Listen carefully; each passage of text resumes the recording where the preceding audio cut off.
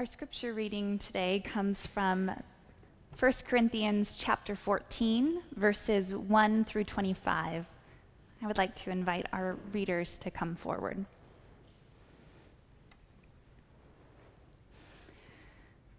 Pursue love and strive for the spiritual gifts, and especially that you may prophesy. For those who speak in a tongue do not speak to other people, but to God. For nobody understands them, since they are speaking mysteries in the Spirit. On the other hand, those who prophesy speak to other people for their upbuilding and encouragement and consolation. Those who speak in a tongue build up themselves, but those who prophesy build up the church. Now I would like all of you to speak in tongues, but even more to prophesy. One who prophesies is greater than the one who speaks in tongues, unless someone interprets, so that the church may be built up. Now, brothers and sisters, if I come to you speaking in tongues, how will I benefit you, unless I speak to you in some revelation, or knowledge, or prophecy, or teaching? It is the same with lifeless instruments that produce sound, such as the flute or harp. If they do not give distinct notes, how will anyone know what is being played? And if the bugle gives an indistinct sound, who will get ready for battle? So with yourselves, if in a tongue you utter speech that is unintelligible, how will anyone know what you said? For you will be speaking into the air. There are doubtless many different kinds of sounds in the world, and nothing is without sound. If then I do not know the meaning of the sound, I will be a foreigner to the speaker, and the speaker a foreigner to me. So with yourselves, since you are eager for spiritual gifts, strive to excel in them for building up the church.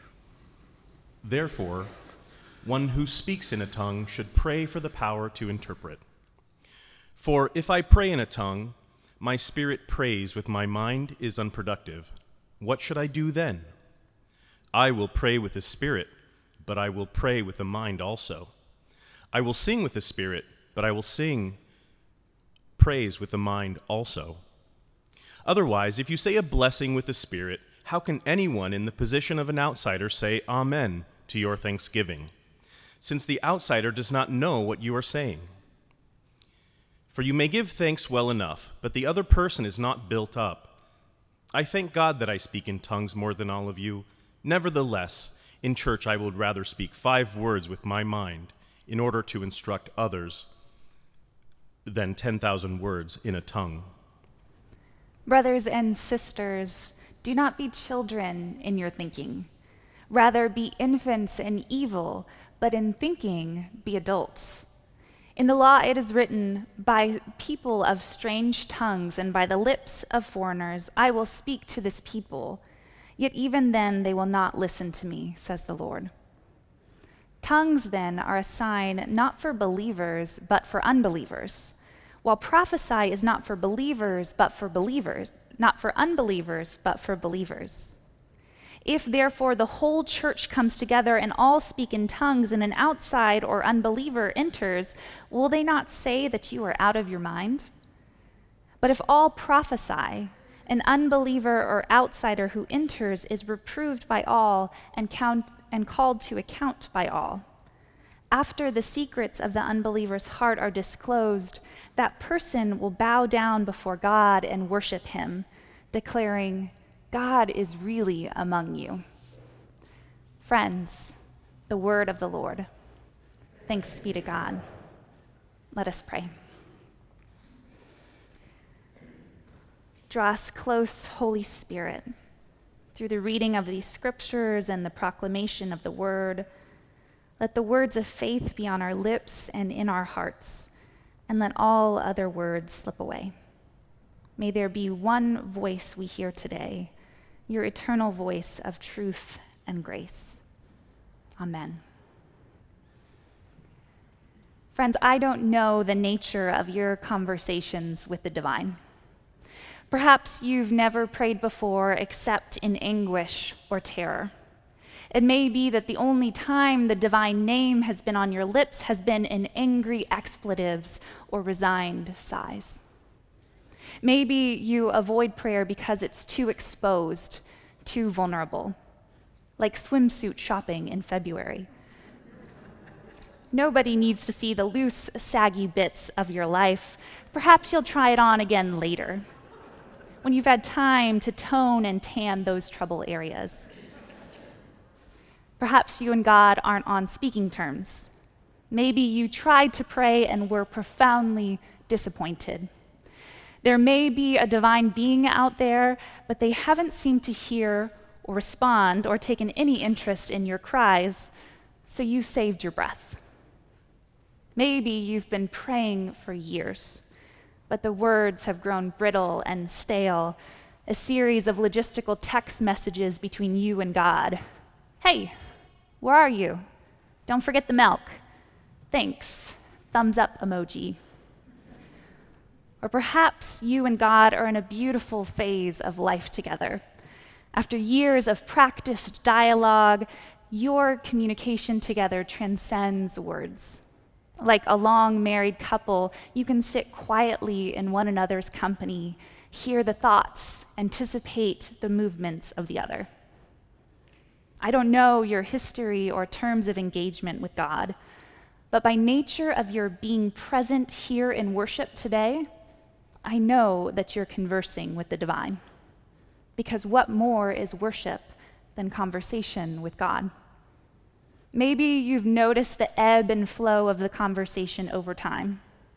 Each week, it starts the same way. God initiates. Whether around the kitchen table or within these polished pews, we hear God's call to come, to enter into the divine presence in our call to worship, and we respond, let us worship. And we do. We share a week's worth of praise for flannel sheets to fall asleep in and clear mornings to rise to, for common graces like coffee, the driver who let us in, the friend who reached out. We thank and praise the source of all these things, and the strains of our praise weave together in song. Holy, holy, holy, Lord God Almighty, early in the morning our song shall rise to thee. Bless the Lord, O my soul, worship his holy name. Come, thou fount of every blessing, tune my heart to sing thy grace. The words aren't our own, phrases and melodies crafted by modern psalmists, but like the Psalms, they speak on our behalf, ushering us into the divine conversation. Even as we're drawn to the heights of praise and thanksgiving, we look up, we look around, we look inward, and we're reminded of the gap between God's ways and our own. We speak honestly, naming those places that we don't want to look at, that we don't know if we really honestly want to fix, that we have no idea how to fix ourselves. And the words of confession are no sooner out of our mouths, our hearts and our minds barely having time to assess how much we actually meant them, then God replies, you don't have to fix it. You don't even have to will yourself to mean it. The desire to want to mean it is enough. My grace is enough, and it's for you. Lest we think that that's where the conversation ends, that that's where we can leave the doors and go out to the rest of our week, God continues. God speaks through the scripture read and proclaimed, inviting us into the ancient and eternal story where we find our own stories nested. Through the telling and the retelling of this story, we come to see that it is truer than all the stories being told around us. This story changes how we see everything. The ordinary things of life suddenly become the stage on which the divine drama is being played out. God takes the most mundane things of life, water, cup, bread, and turns them into sacraments, visible signs of God's invisible grace among us. And suddenly, We come to see God's fingerprints all around us. We receive these tangible signs of God's grace and offer back our grateful responses: thanksgiving, prayer, the dedication of our time, our resources, our very selves. But God ultimately has the last say in our conversation. God sends us out with a blessing and a charge that we carry with us into the daily liturgies of our life, of work and school, of commutes and PTA meetings, of caregiving and citizening. The doors out of the church become doors into the community, where the lines and actions that we've rehearsed in worship are performed in the world. We keep returning to worship, friends, week after week, until the words and movements become second nature to us, and the divine drama the only one that really matters. It's a common pattern of conversation for those of us who are doing this thing called church, a dialogue so familiar to many of us that we no longer notice the ebb and flow, but get swept up without noticing, like conversation with a dear friend. But what happens when the shared dialogue becomes private? When the choral conversation is reduced to solo conversation between me and God? This is the dilemma facing the church in Corinth. The Corinthians are coming together for worship, but each is coming with their own way of encountering the divine, their own spirit-given gift of engaging God, which isn't a bad thing, the Apostle Paul counsels them, until they start comparing, showing preference, claiming superiority, which is exactly what's happening. There are some in the community you see who have been given the gift of tongues. They converse with God so intimately and are so filled with God's words that it tumbles from them in an aria of speech that transcends understanding. They speak directly with God in their own special language. They're inspired, encouraged, comforted, consoled, but everyone else is left out of the conversation. Most of us here in the Presbyterian Church and the Reformed kind of circles aren't familiar, haven't seen the gift of tongues. But the Corinthians' division is nevertheless still familiar to us. We've seen worshiping communities fractured by focus on individual access to God, direct dialogue with the divine. It happens in all kinds of ways that we know too well. Over worship times and music styles, language for God, which creeds are used, the form of the sermon, whether worship is adequately academic or accessible, and the list goes on and on. God might speak to us personally in the resonant vibration of the organ or the pulsing rhythm of the drums. God might reveal himself to us in the comforting familiarity of beloved metaphors, or make herself known to us in the expansive embrace of additional ones. We may hear God clearly in the creeds and the sermonic forms passed down to us from time immemorial, or hear best God in the dialect of recent centuries.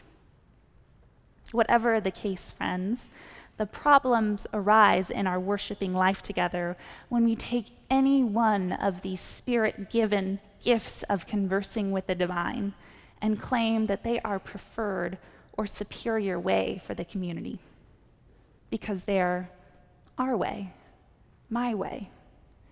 When God's speech is limited to direct dialogue, others are left out of the conversation.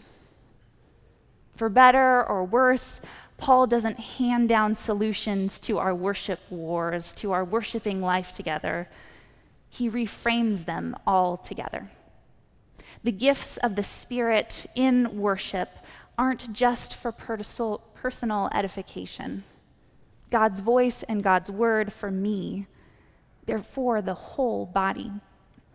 If God speaks to you directly, wonderful, Paul says, but the message is for more than just you.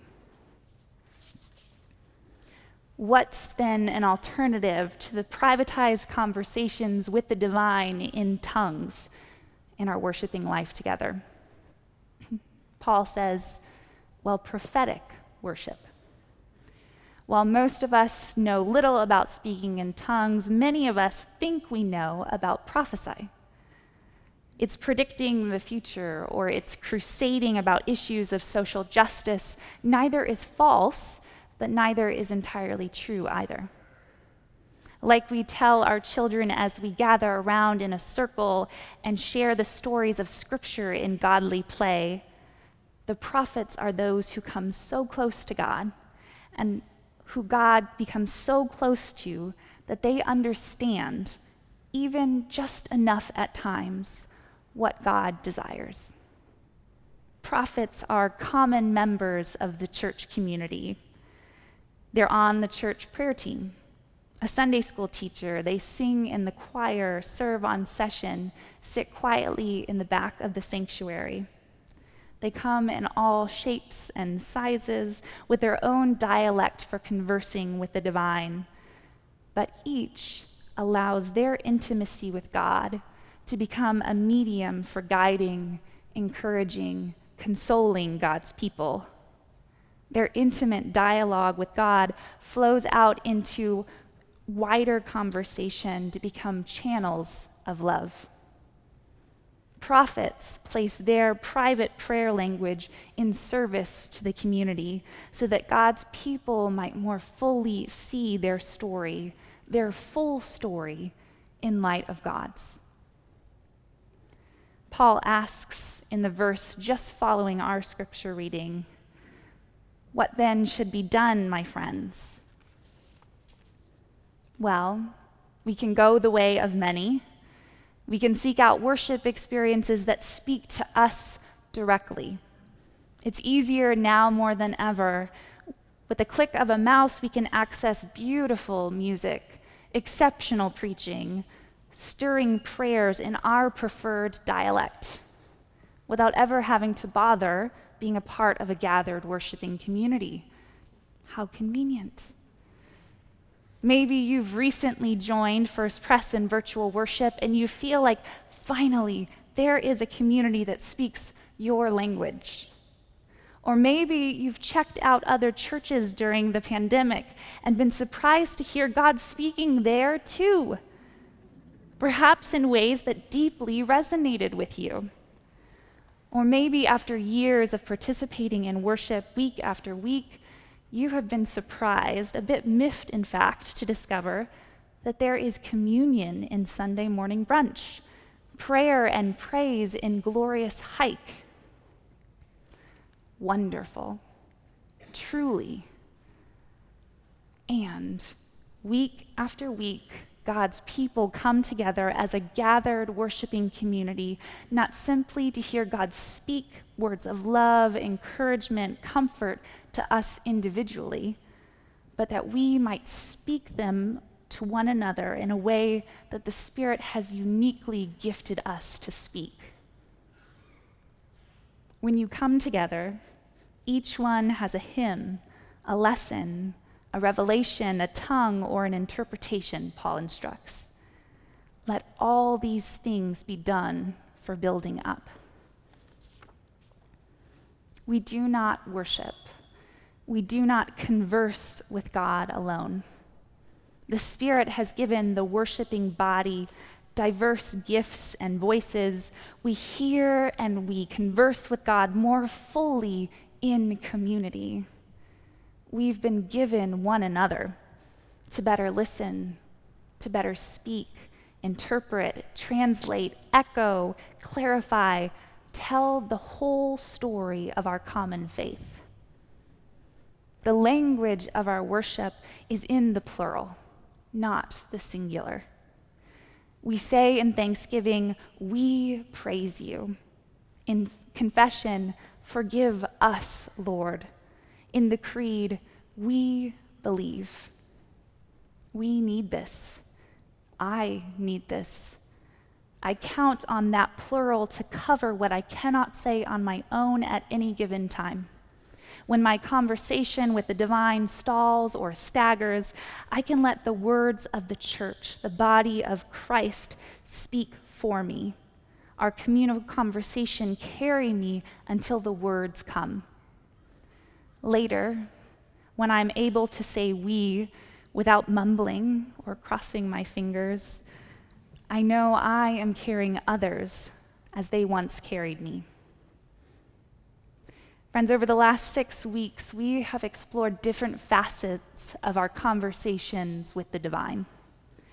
How do we talk with God? How does God talk to you?